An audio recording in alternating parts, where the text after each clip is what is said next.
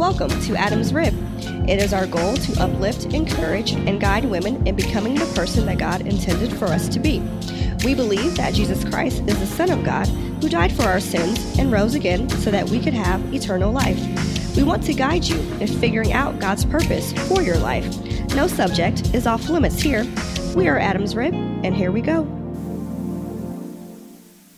Hey, I'm Lindsay. And I'm Brandon. And welcome back to Adam's Rib, everyone, episode 167. New listeners, welcome. You can catch a brand new episode every single Tuesday on iTunes, SoundCloud, Google Play, Stitcher, or Spotify. You can follow us on Facebook. You can follow us on Twitter. You can follow us on Instagram. You can email us, adamsribpodcast@gmail.com. We have a website, adamsribpodcast.com. You can subscribe to it for brand new blogs, brand new episodes, updates, and all that jazz. Booyah.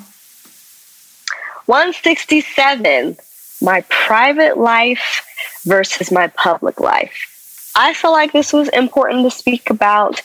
Maybe it's just because, I won't say it's like a vendetta, but I think it is an annoyance, and I think it's something that I just don't really tolerate well with when I feel like someone is showing something publicly, but they're doing something else completely different privately. For example, let's just say, and again, this is like just an example, let's just say you're in a relationship on social media, your girlfriend or boyfriend is having there's the most amazing time, relationship goals, blah, blah, blah, blah, blah, but the inner circle knows that privately that individual is not being like faithful or like treating this person well.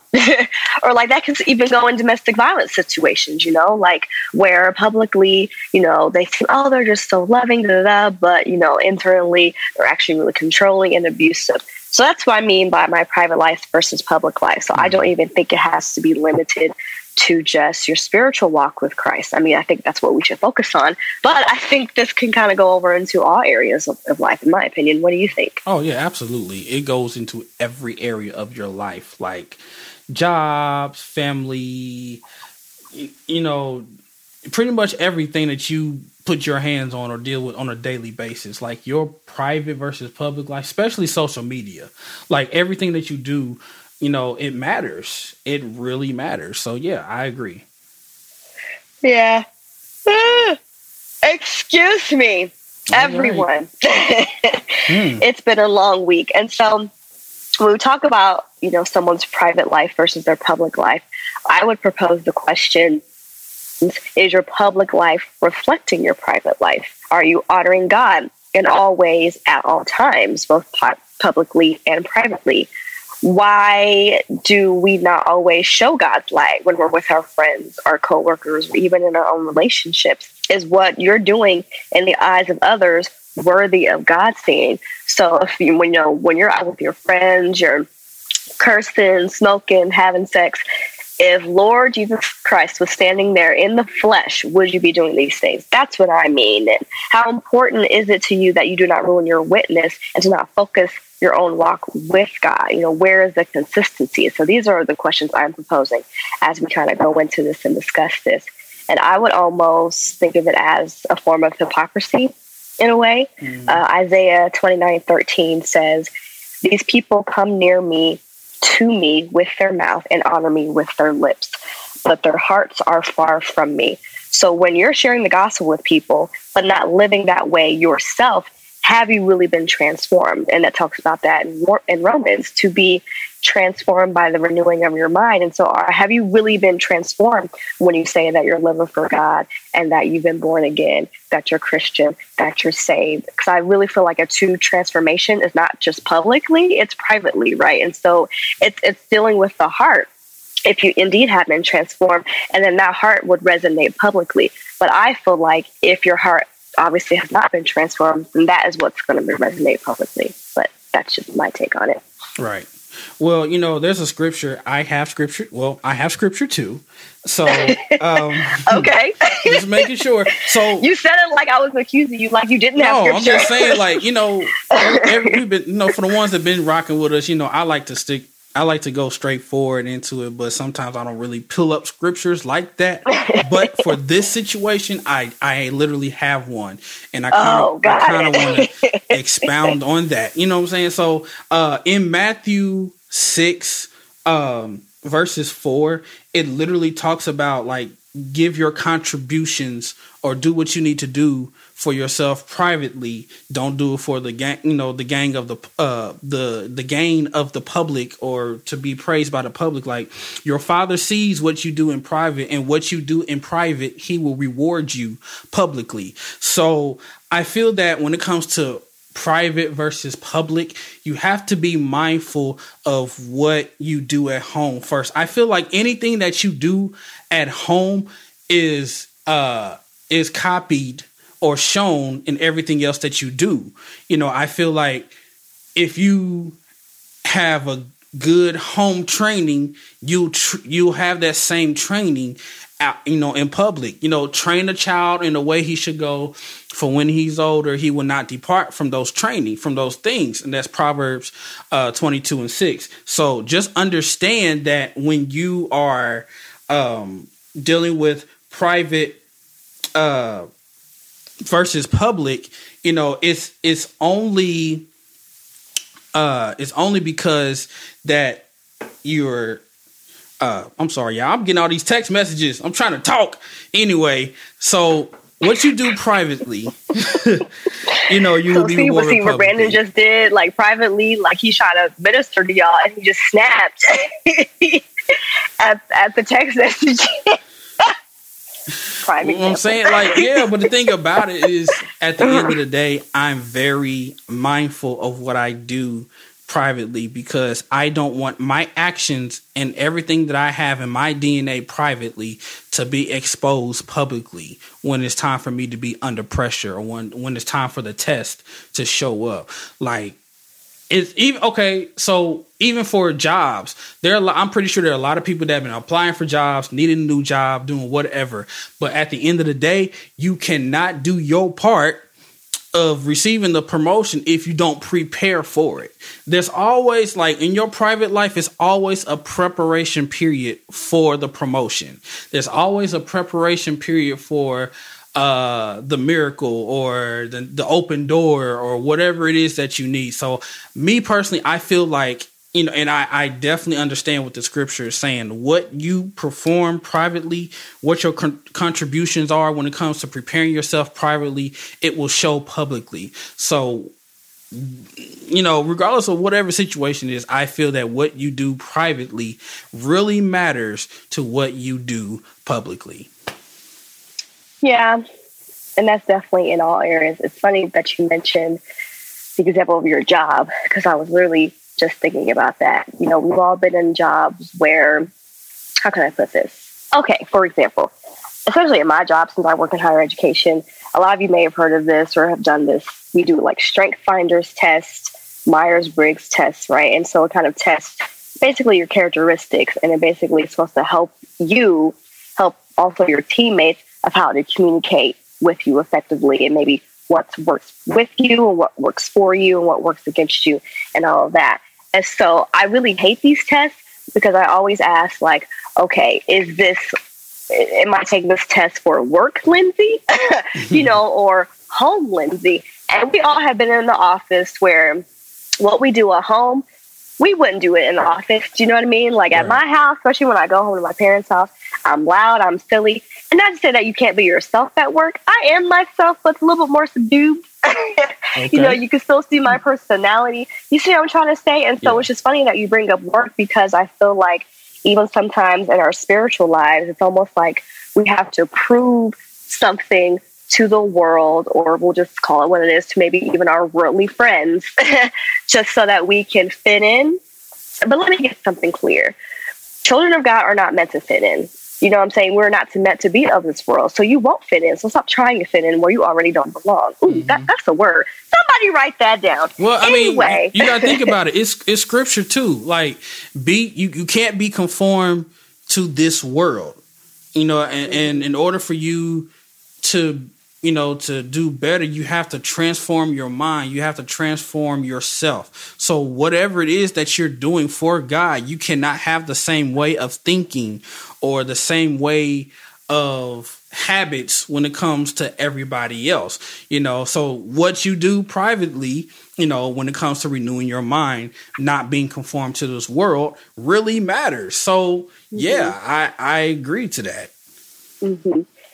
And there was something you mentioned that I was going to touch on, and I just lost it. I don't know. But on the flip side, we can even like reverse this whole process, right? So let's just say you have some women out there that they're just so sold out on Jesus. You know, they say in grace over their food, even their snacks. They get an apple. Lord Jesus, bless this apple. Bless the orchard it came from. Bless the tree it grew off of. Bless the farmer that brought it to me. You know, you're going to have those people. But then, like, let's just say you are that person, but then you get out here again. Maybe you get to your job, or maybe with some of your other friends, you don't say grace over your food, or when you're normally with your church friends and they're telling you about a situation and your immediate response is, well, let me pray with you. And as soon as you go out to work, why don't you do the same thing? So I think we can even like reverse that. You know, I think we've been talking a lot about, you know, how we're displaying ourselves publicly, obviously, you know, not of God, and then privately over this. But on the flip side, you know, it's like, not, how can I put this? Not saying that you're not living for God out here, but are you showing God out here? You know, you can still be living for God, but not be sharing his gospel, if that makes sense. You know, you're not doing anything wrong. You're not out here just living this completely sinful life and doing things intentionally to hurt God or anything like that. But you're also not really necessarily showing, you know, God's light. You know what I'm trying to say? Right. And so I feel like it can be, you know, it can be twofold, you know, in a sense. And sometimes I feel like we make excuses. Well, you know, well, I wasn't out there doing what she's doing. No, but you also did not hold her accountable for what she was doing. You know what I'm saying? I feel like some of us are willing to hold one person accountable, but not the other. Why? You know, I can ask myself that question too. I've done it. You know, I've definitely have done that. And so I ask myself that question too, like, why? Why are we ashamed to consistently and constantly share God's grace and share God's love, especially for those who really need it? You know, I feel like we always just assume that church folk can only hear church business. No, you know what I'm saying? Like, we have a job to do as disciples here on this earth. So, yeah. So I think for me, when it comes to dealing with like you was talking about, when it comes to like church and all that and just displaying God publicly, I think it does kind of play a role on how you deal with God privately prior to displaying God publicly. You know, are you allowing God to be inside of your heart to know exactly what needs to be said? You know, are you allowing yourself to make time for God to, you know what I'm saying? Like to prepare, like when the pressure is on, are you able to prepare yourself privately to display what God really is? You know what I'm saying? Like that's actually way deeper than you think.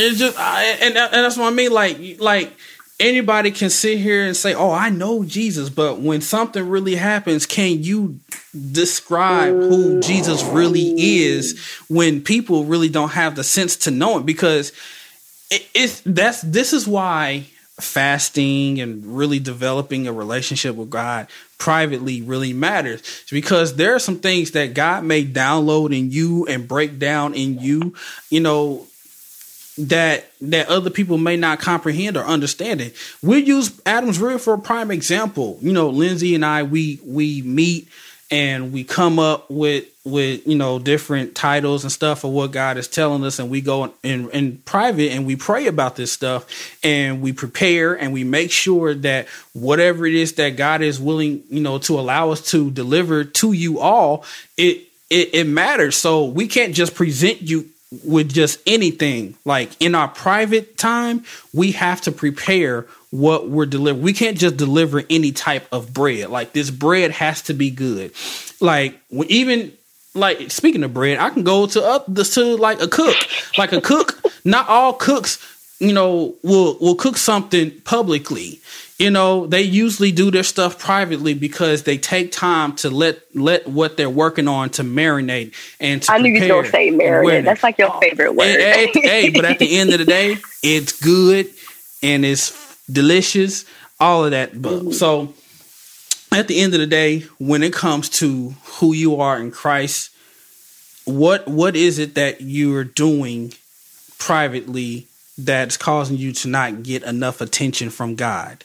When you're at home, when you're at 3 o'clock in the morning, if you can't sleep, or at the time where you can't understand like what's going on, like, are you giving God your attention privately? So that way, when you go to public and when the tests and trials start to happen, are you able to answer that call publicly? You know what's so funny that you actually brought that up? Literally just last night, I woke up 4:30 in the morning, and I have no idea why. I was feeling fine. I threw my neck out a couple of weeks ago, and I've been going to physical therapy, so sometimes I can't sleep because of that. But I just woke up, wasn't nothing wrong, and at first I'm like, well, maybe my dog is whining. I was like, no, I don't hear him. I'm like, why? You never just feel like, why am I up? So I really think nothing about it, but it's just so funny you said that. Maybe God was just nudging at me. Maybe I just chose to ignore it. I don't know. I'm sorry, kind of talking to myself right now, but it's just funny that you mentioned that, because that has actually happened to me both recently and just, really like in general. And I like the fact that you have said, what are you doing privately to prepare for when someone may ask you, well, who is God? Because I feel like when we don't spend time with God and that question is asked of us, you're left with, dag, I really don't know. Mm-hmm. Because I think that we rely so much on what other people perceive God to be in their own lives. Don't get me wrong. I think God is a consistent God. And when it comes down to the root of it, he's the same, for everybody. But I do think because with any type of personal relationship, like I have a personal relationship with Brandon. However, Brandon's mother obviously is going to have a much deeper relationship, than I would with Brandon. So the way Brandon's mother may describe Brandon to one person, I may describe him as someone else to one person. He's still the same person. You see what I'm trying to say? Mm-hmm. Still the same person, still the same, probably still the same character and all that. But if I hadn't spent time with Brandon, or maybe Brandon's mother hadn't spent time with him, and someone asked them, well, tell me about Brandon. I don't really know. It's the same when we go back to the job. It's the same with job references.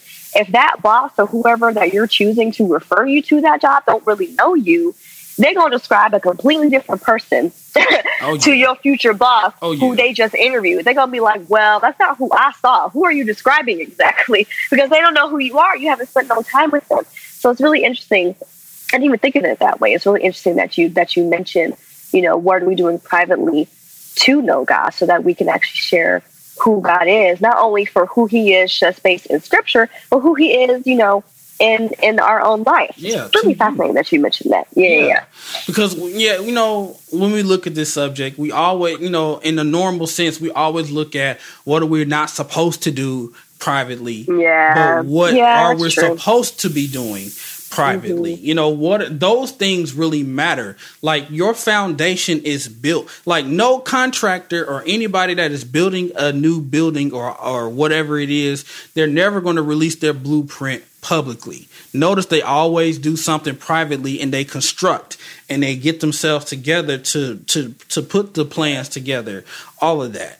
No business person will do that. No cook would do that. No music producer would do that. Like anything that you're trying to build, it is for you to build privately, and then you send send to the public what you've built or what you established from a private sense, and that way it can be able to be for everybody else publicly. So if you're taking the time to spend time with God, He will establish a blueprint in your life. He will establish exactly who you are in your life. So that way, when the building is done, when the tears are finished, when the praise is over, you're able to take what God has downloaded in you and what He put on that blueprint, and you can build and you can expand on what was built in you to other people.